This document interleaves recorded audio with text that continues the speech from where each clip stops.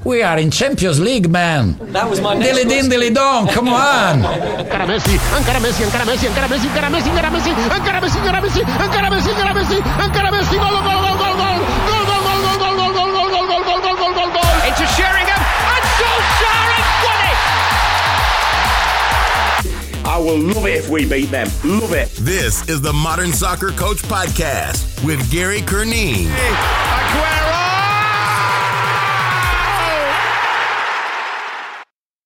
Hope, thank you for joining me today on the Modern Soccer Coach Podcast. Really excited to have you on. Thank you for having me. Thank you. First up, like the lockdown, I mean, you had the whole being shut down of the country. How have you, some people seem to have taken it as a coach education opportunity. Some people have taken it as a well-earned break. What's been your experience of it? I think all above, really. It's been...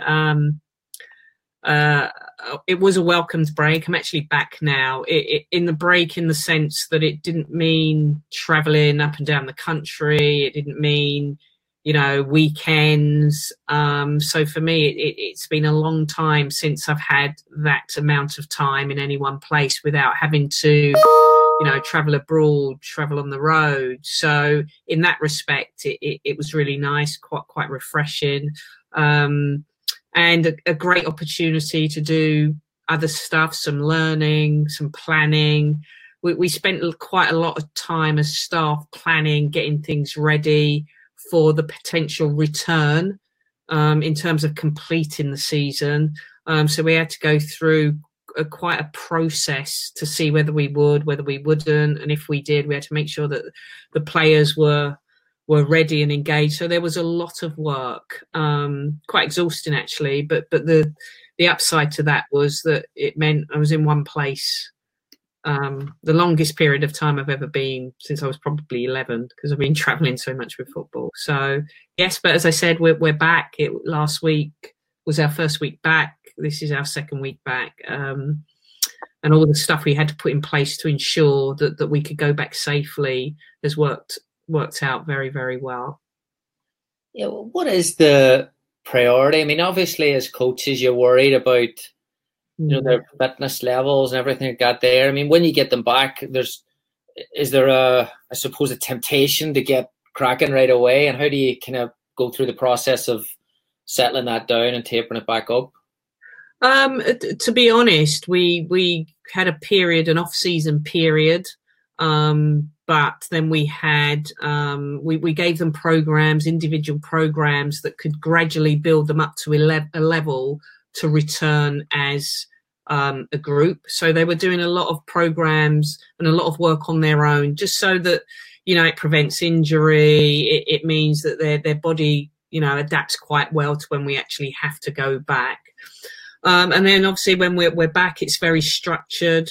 It's had to be, especially with COVID, we've had to be quite strict on time, on groups, and we just manage it. And they trust us to manage their loading and their expectations. So while they're raring to go, they understand that it's not going to be full 100%. We're not in that place yet, and we've got to build towards that. Yeah, it seems to be like. There's been a lot of growth in the women's game in the league. I see this morning. I mean, you're probably not thrilled to see it, but Jessie Fleming arriving at Chelsea, and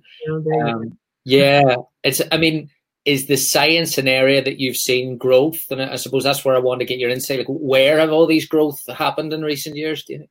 Well, definitely. I think it's grown in all areas, really. The expertise and the knowledge that has come into the game.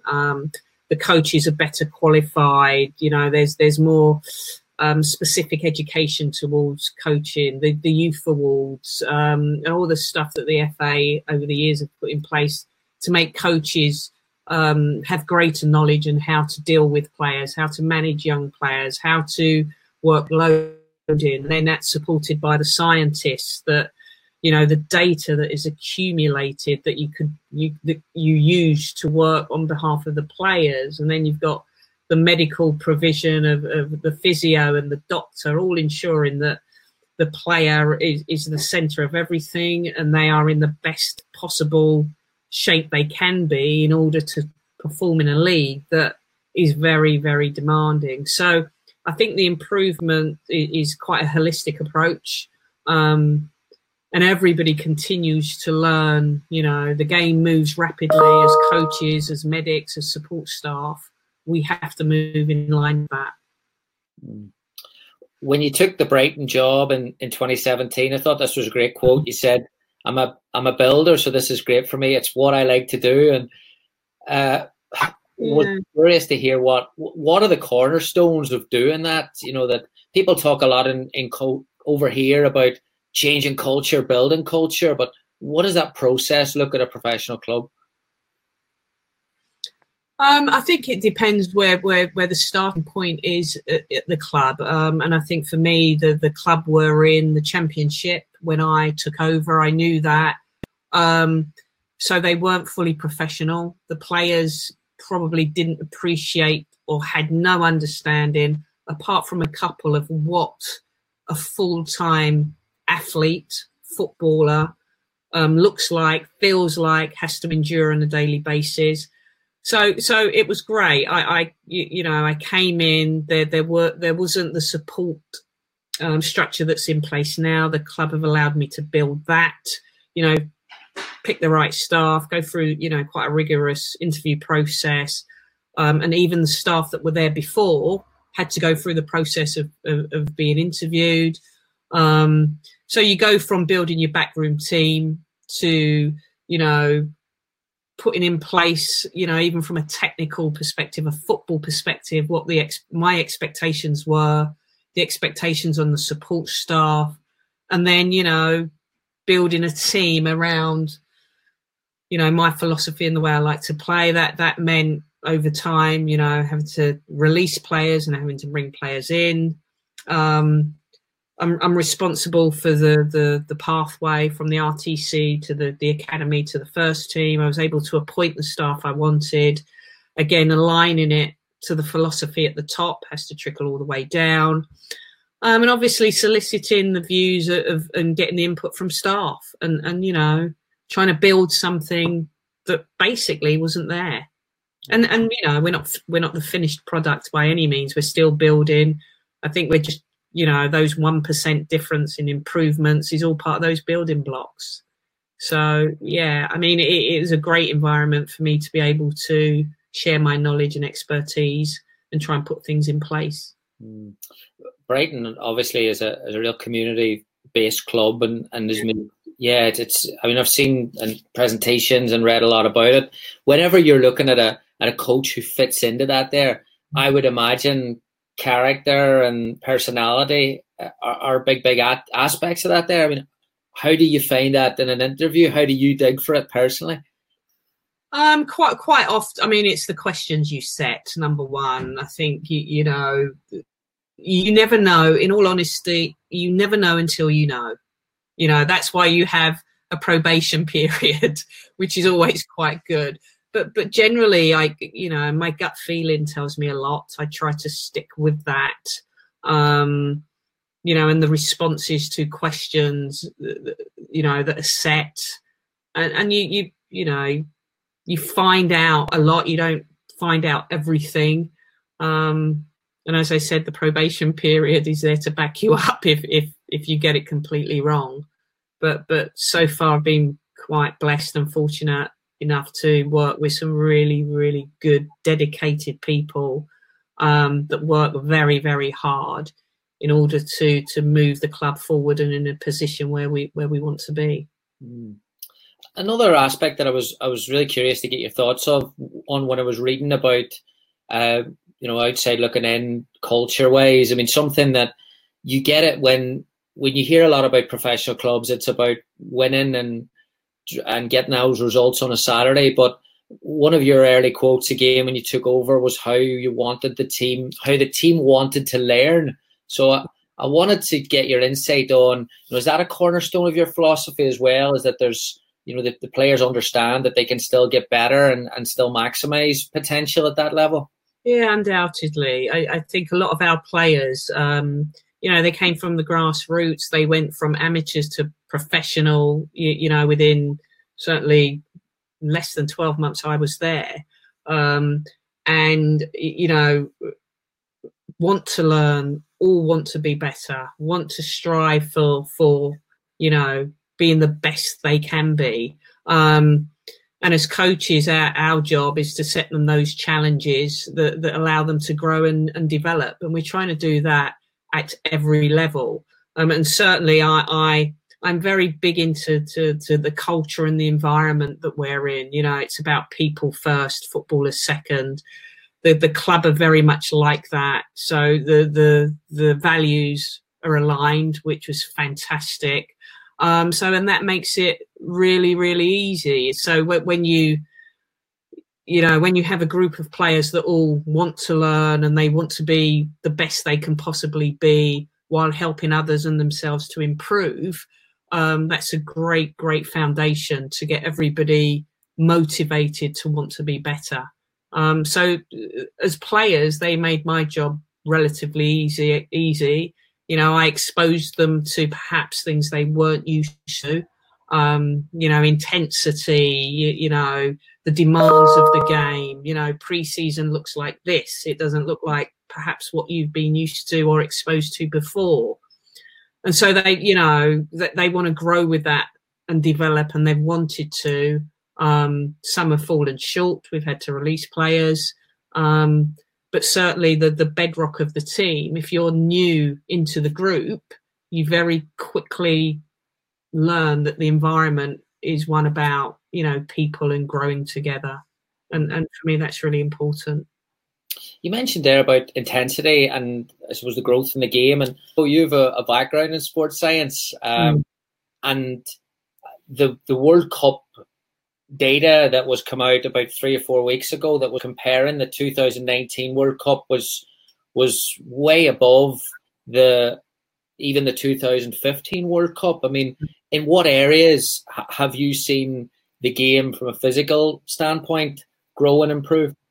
All areas. I mean, I was a player. I was an international player, and I think the way players have to train now in order to compete, it blows what we did out of the water. I came from a time when it was not professional. You went to work, then you trained after, and this was me being an international athlete. Training, at most twice in the evening. You'd go out and do a bit more, but today you couldn't get away with that.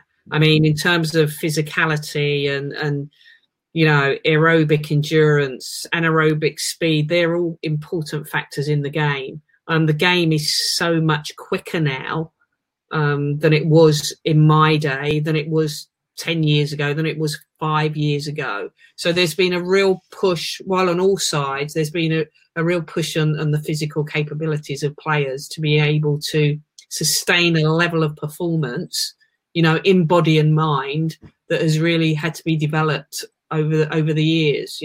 Strength, power, the psychology has come into the game, working the mind, as well as the tactical and technical. So it's a real holistic approach. And while it's a game about the game on the Sunday or the Saturday, and that's kind of the end product of it all, the stuff that goes on before that, the physical aspect, the mind aspect, the medical aspect, the recovery, comes before the game on the Saturday, or in our world, the game on the Sunday. And the coaching aspect, it all has to come together and be aligned in order for performances to happen at the weekend. I'm not sure I answered your question, but you did indeed. Yeah, I grew up in that, watching football, and that Sunday morning, Channel 4, you might get the Doncaster Bells against, an Arsenal or something. Like the visibility of the game has obviously changed. Whenever you're, I suppose, in that growth, and it's coming at us, like I was talking to the stats bomb Ted Knutson a couple of weeks ago, and it was is the game moving sort of too fast sometimes for coach education whenever you're trying to get the players? I mean, you're talking about the mental side, the tactical side, the nutrition side. How do you then, or do you manage how much information is thrown at the players? Do you try and see like? Yeah, I mean, I'm the fortunate end, I guess, where I have, the psychologists, the scientists, and they're all full-time people. So it's a lot easier for me. I don't do all of that stuff. We all do that together. Is it growing too fast? No, I think that the danger, my only concern, I wonder is the top end of the game moving away from the grassroots end of the game. And are we, the grassroots game for me is very, very important. It's the next generation of players coming through. And we really have to take care of that as much as we take care of the top end. So that's why for me, when I took the Brighton job, I thought it was really important to be responsible, not necessarily do the work, but responsible for the pathway of our players from under 10 to seniors, so that whatever we're doing at the top, it must filter down all the way through and actually start working with the under 10s to ensure by the time they're the seniors, they understand, the psychology, how they need to prepare themselves. They understand diet and nutrition without us having to go, you need to do A, B, C, and D. So they're already skilled at it, understand it, can use the necessary tools in perhaps psychology, do know about recovery, absolutely understand what they should and shouldn't be eating, so that then for the coach, it just makes it easier just to focus on the tactics and strategies, because that will have to change depending on who you're playing against, obviously. So for me, that's why I thought it was really important that the pathway was very clear, so that what we do at the top, it does go all the way through. And hopefully, I'm very much into homegrown talent. I'm very much into, the young players coming through.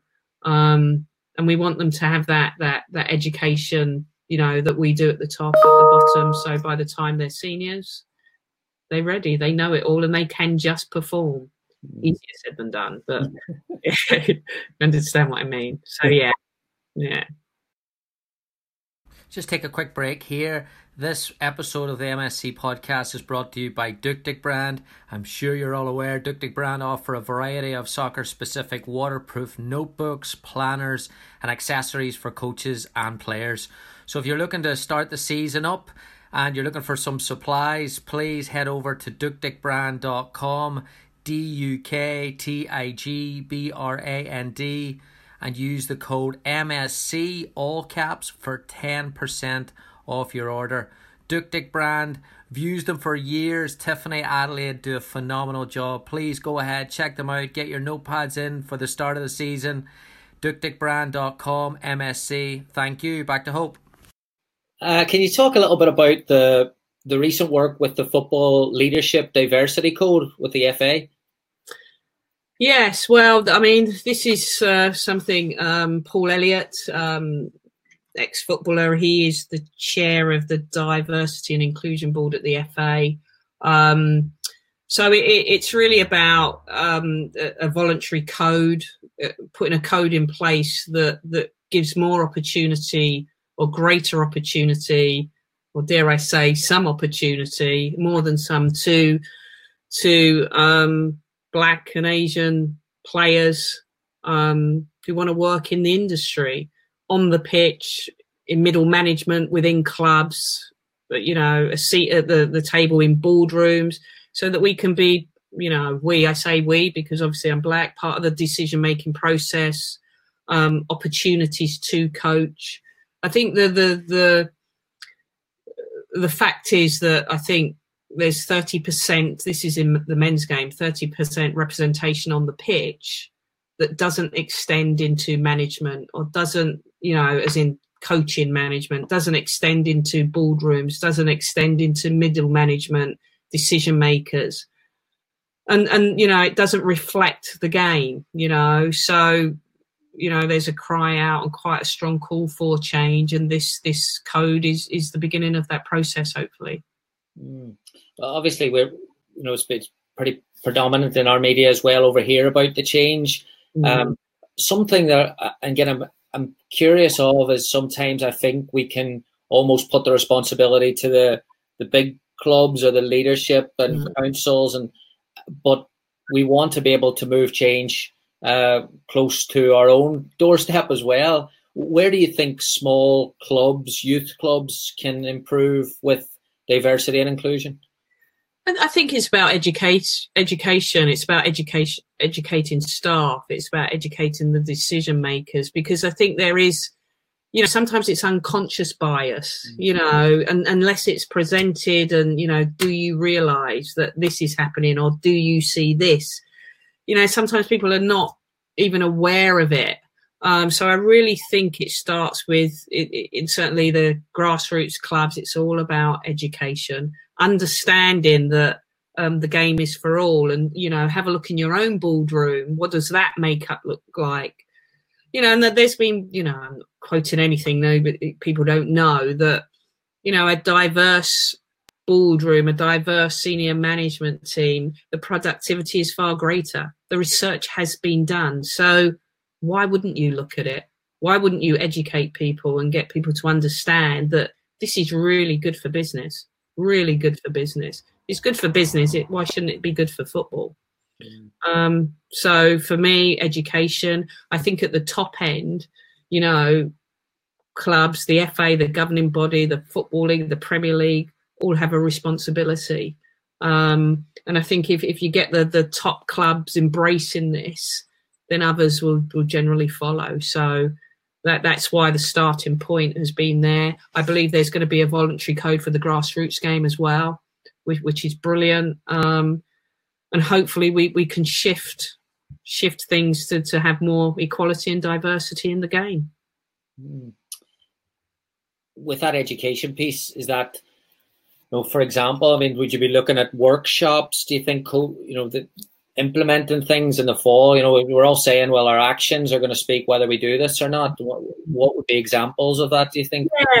Yeah. This is early stages. I don't profess to go, look, it should be this or it shouldn't be that. But as a starting point, yes, it has to be about, education within the environment that you work in. Do you realise that, I don't know, only 1% of your leadership team is a person of colour, or 0% in most cases? Because I think sometimes people just don't, quite often people employ people that very much look like themselves, look and behave like themselves without necessarily realising. So there's either unconscious or conscious bias going on. So what that education looks like, I think that's all to be discussed. It should be discussed. But then, it most certainly needs to be actioned. Okay, last couple for you here, because I know you've got another one waiting. Something else as well, we're talking in the coaching community today about connecting with players and the importance of connecting with players. How do you do that with professional and senior players? Sorry, I've just got another call coming through. Ask the question: How do our players connect with the fan base? Or no, how do you connect with them? How do you grow those relationships? Yeah. Well, yeah. I'm with them every day. I have no choice but to connect with them. And it's very different to an international environment where you see players, maybe a week and then they go to their clubs for a month, or you're with them in a tournament for 6 weeks and then, you don't see them for 2 or 3 months. The beauty of club football is that you get that privilege of being with them every day. You get to, it's the quiet chat in the corner. It's while players are putting their boots on, or, it's talking about the game. It's talking about, I try to get to know players outside of football, as in, what else do they do? Quite a few of our girls are in education. They've got different hobbies, and I try to get to know them on the human side. So yeah, I try to get to know them as people as much as I can, and as footballers second. I think it's really important to try and, the human side of it. I'm not saying I always do it well. I'm not saying they all want to open up to me, but I try to do that. And doing that, we try to support them. So if, I don't know, I really try and encourage our girls to, it's not just football, do something else, education, have we offer level 2, level 3 coaching. We want them to do other things. Certainly I do. And I try and get to know what their interests are so that I can, maybe try and push them into that channel. So really just trying to get to know them as people first. By those subtle conversations in the corner over a cup of tea, wherever you can, without the formal, as well as the formal one-to-ones that are very football orientated. But I think they're two separate things there for me. Brilliant. Okay, last one for you. One of the coaches of Max has jumped on there. He's put a question in, which I think is a really good one. And how do you get, with so much growth that coaches are trying to, again, that information coming at coaches today and trying to get better, how do you get the balance between staying true to who you are and then also having the flexibility to change and evolve? I think, through all the learning and all the ways we can learn, the books, the education, I think you take what has meaning to you. That's what I do. You can't, and I always try and just be myself. I don't compromise me.